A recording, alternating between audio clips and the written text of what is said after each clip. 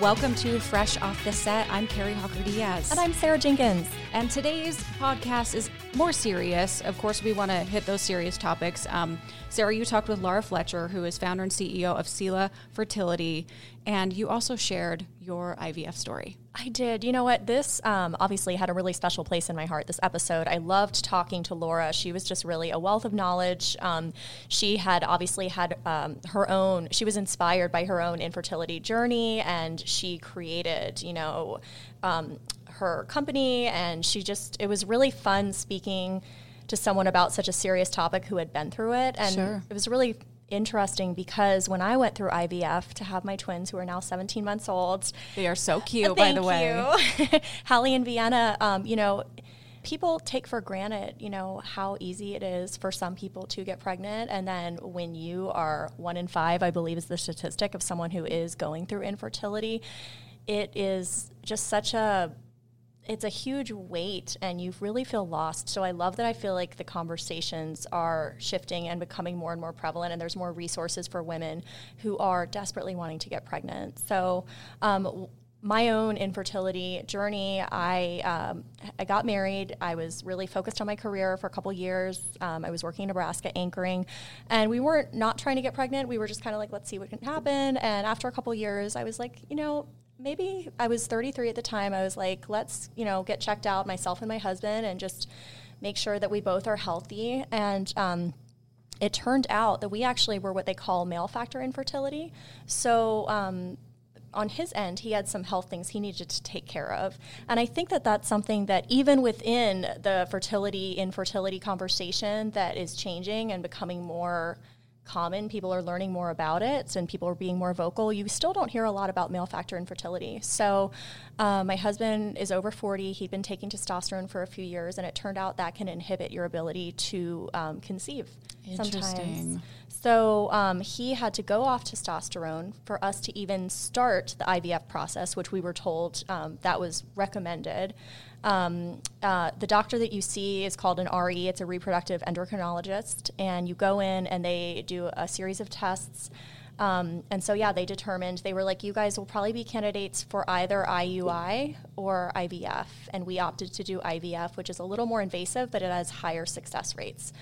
So long story short, it took about a year for my husband to be off testosterone. Then they were like, okay, we think that he's healthy. Before you could even start. Before we could even start, of me doing the whole series of hormones, injections.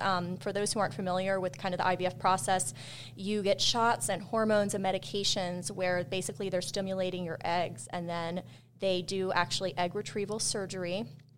They got 22 eggs from me, which is considered a lot. Yeah. But then they have to then do the actual IVF process, and then they do an embryo creation, which they then transfer, and then you have to, fingers crossed, after many, many tests and blood and taking your blood and hormones, they basically are constantly monitoring you to hope that the conditions are right to actually be able to conceive.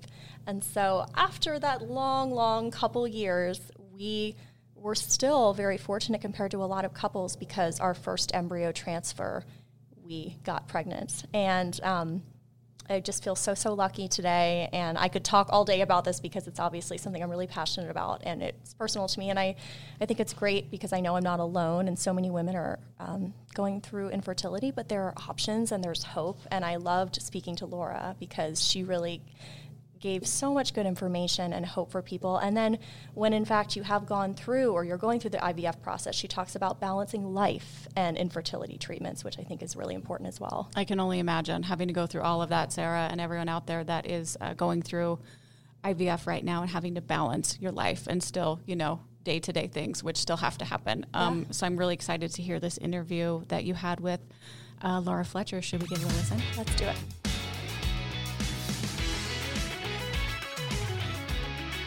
Good afternoon. I am here today with Laura Fletcher. She is founder and CEO of Sela Fertility.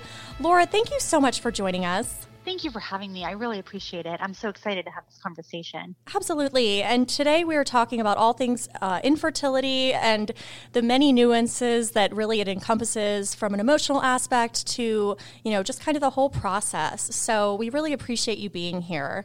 Right off the bat, I want to talk about tips that you have for women who are trying to balance life and fertility treatments, because I think it's really daunting for those who are looking at that, who are kind of experiencing this and don't really know where to turn. So let's talk about that.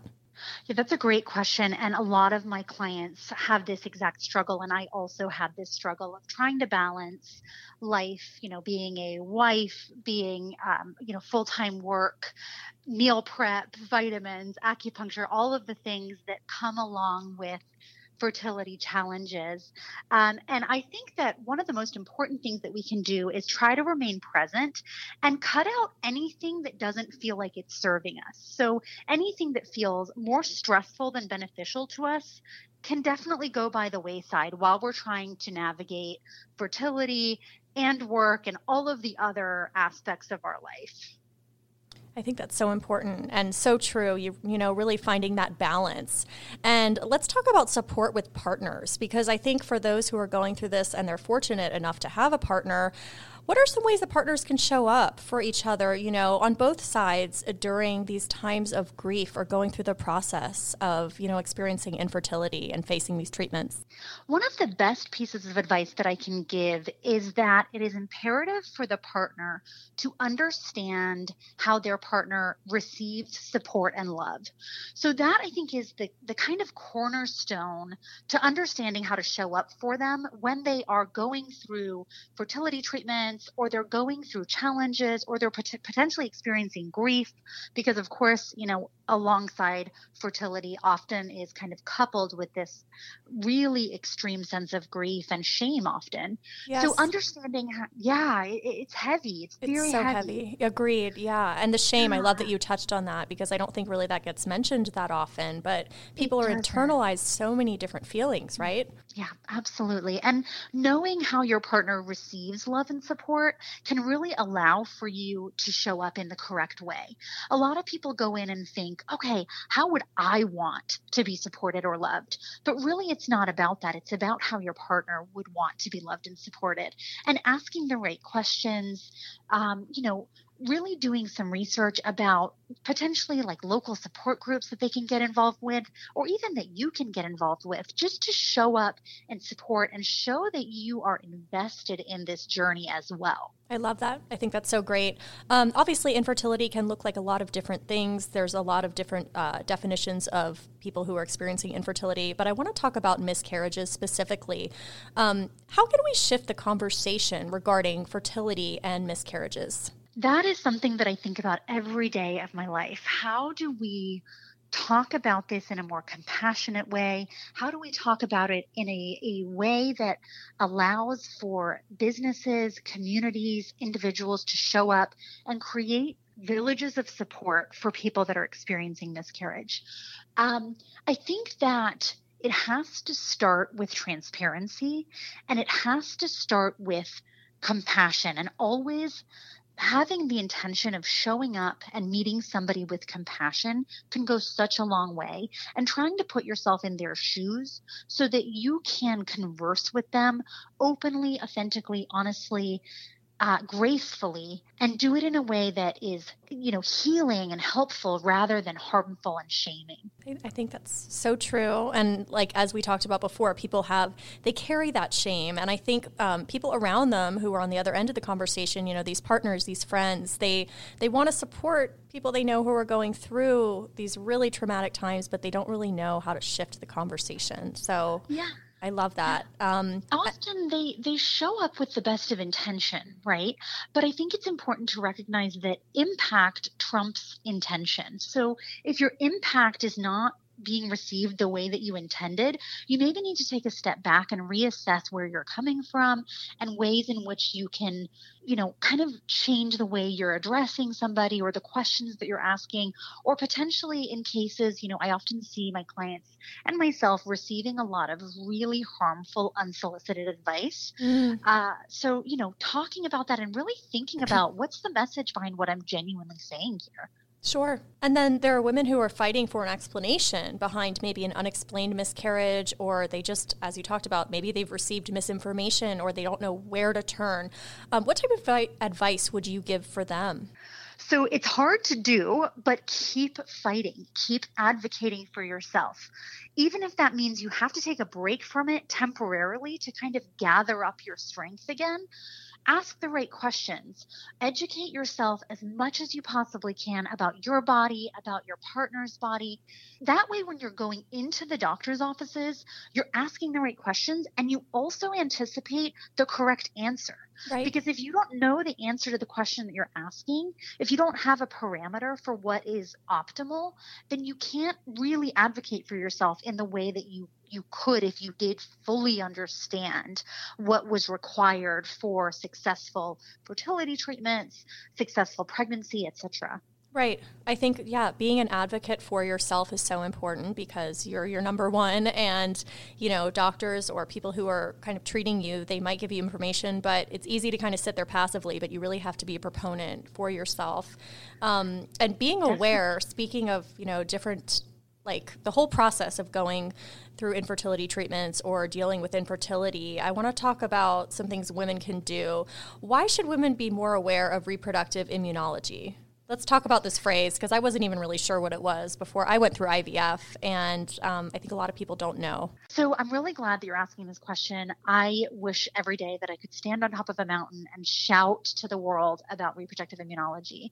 It is a science, it's a field of medicine that looks very differently at fertility and at pregnancy. And what they're doing is they're looking at how the body tolerates pregnancy, whether or not the immune system is accepting a pregnancy or whether or not it's going into this sense of overdrive and rejecting either the partner's genetic material, so the sperm itself, right, or potentially the embryo. Oh, so it's really all encompassing, you know, it's looking at all the different facets of things, and knowledge is power, right? Having that education. Yeah, absolutely. So if you think about it, if you think of an embryo or a fetus as similar in the sense of an organ transplant, right? Mm-hmm. So when a person gets an organ transplant, the immune system has to downregulate in order to accept that organ. And it's the same scenario with a pregnancy. The immune system has to downregulate to tolerate and accept a pregnancy. If that's not the case for a lot of women who are under chronic stress, who are potentially experiencing autoimmune disorders, their immune system can actually go haywire, go into overdrive, and actually attack the pregnancy, which can result either in, one of two things. It can result in no implantation at all, mm-hmm. or it can result in miscarriage. I love that we are talking about this because, as you've said, there are so many different factors, physically, biologically, and then also just stress playing a huge role in, an implantation of an embryo when people are undergoing, fertility treatments. And that kind of ties into, we already talked about self-advocacy and, arming yourself with education. But what are some other things that women need to know about really being an advocate when they go to the fertility doctor's office? I think that having a general understanding of what can actually cause implantation failure, what can actually cause infertility, and what can actually cause miscarriage are some things that are really empowering, so that when you're having those conversations with your OBGYN, your reproductive endocrinologist, or potentially even an MFM, you're able to have these conversations in a very real sense about the reality of your particular situation. And once you rule out what I kind of consider the quote unquote standard offenders, things like structural abnormalities, hormonal disruption, male factor infertility, then you're kind of only left with a handful of things. And one of those things is absolutely, without any doubt in my mind, the role of the immune system. Okay. Wow. And speaking of which, there are we talked about kind of these infertility contributors. What are some controllable fertility factors that people can do when we talk about being proactive? There are things that people can do, right? Again, being in tune with your body and really paying attention to those things. What are some factors? Absolutely. That's such a beautiful question because it gives your listeners actionable steps that they can start implementing right now. So a lot of it is lifestyle factors, things like reducing the level of stress in their lives, making sure that they're really well hydrated, making sure that they're eating really beautifully balanced meals that have great quality protein, high levels of high quality fats, lots of green cooked vegetables, things like bone broth, things like this are really, really nourishing to fertility. Mm-hmm. And then also things like what kind of products are we using? What kind of pans are we cooking with? Could we reduce some of the toxic load on our bodies? How is the quality of the air in our home? How is the quality of water that we're consuming? And are we getting enough rest? Are we balancing things? We kind of touched on this a little bit in the beginning of the conversation. Are there other modalities that we could look into to help regulate our central nervous system? Things like acupuncture, things like, these really beautiful sound baths that are kind of trending right now. Yes, I love that. I'm so fascinated by those because I've never been to one, but that's just one of many, as you just mentioned, different things that I think a lot of people maybe aren't even aware of or realize that they could contribute to fertility and helping your odds of getting pregnant. And it's just really beautiful. And I love that there's so many different things out there. And that's part of the journey, really, of arming yourself with the knowledge, right? Yeah, and it plays right into that concept of advocacy. But again, you want to make sure that whatever you are doing is in alignment with yourself. So don't do something simply because I say do it, right? Do it Right. because it feels good to you and it feels right and it feels supportive. Right. Well, Laura, how can we stay knowledgeable about what we can do? Like, people maybe arm themselves with all these different things and facets of trying to contribute to conceiving or having healthy fertility. But how do we maintain that knowledge? Do you have some tips? I do. So I have actually written a book about this topic. Incredible. The book kind of encompasses my 10-year journey through infertility, through recurrent miscarriage, through reproductive immunology, and kind of rewiring my whole life as far as, my mindset, my lifestyle, etc. Yeah. So that book publishes October 4th. You can get it on all of the major retailers. The title of the book is The Grace in Grief, Healing and Hope After Miscarriage. Amazing. So Thank that would be you. my first. Oh, you're welcome. Thank you for asking about it. Yeah. You can follow me on Instagram. I post a lot of kind of general fertility facts and general support. So that's Salah Fertility Instagram. And then I also have a ton of free resources on my website. I put together a really amazing PDF where it basically outlines whether or not reproductive immunology is right for you. Wonderful. Because, of course, it's not right for everybody. But that's a really great free resource that you can grab on my website, salahfertility.com. Let's hear that website one more time. Sure. It's Salah. salahfertility.com. Perfect. Well, Laura, you're just a wealth of knowledge, and it's been so great chatting with you. I really appreciate you sitting down and talking with us. Obviously, like I mentioned, this hits home for me. I experienced infertility, and you obviously, I think so many people will benefit from hearing your story. So I thank you again for really sitting down with us today. Thank you, and thank you for having the courage to talk openly about your challenges as well. I know that can be really difficult. So, absolutely. You're providing a space for healing as well, which is very appreciated. I so appreciate that. Thank you again, Laura.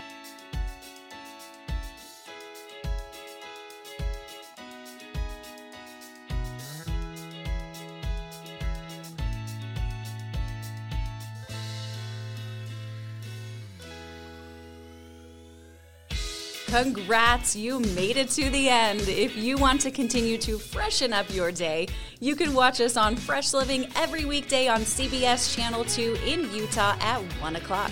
You can also watch us on our YouTube channel, KUTV Fresh Living, and follow us on social media. We will see you next week.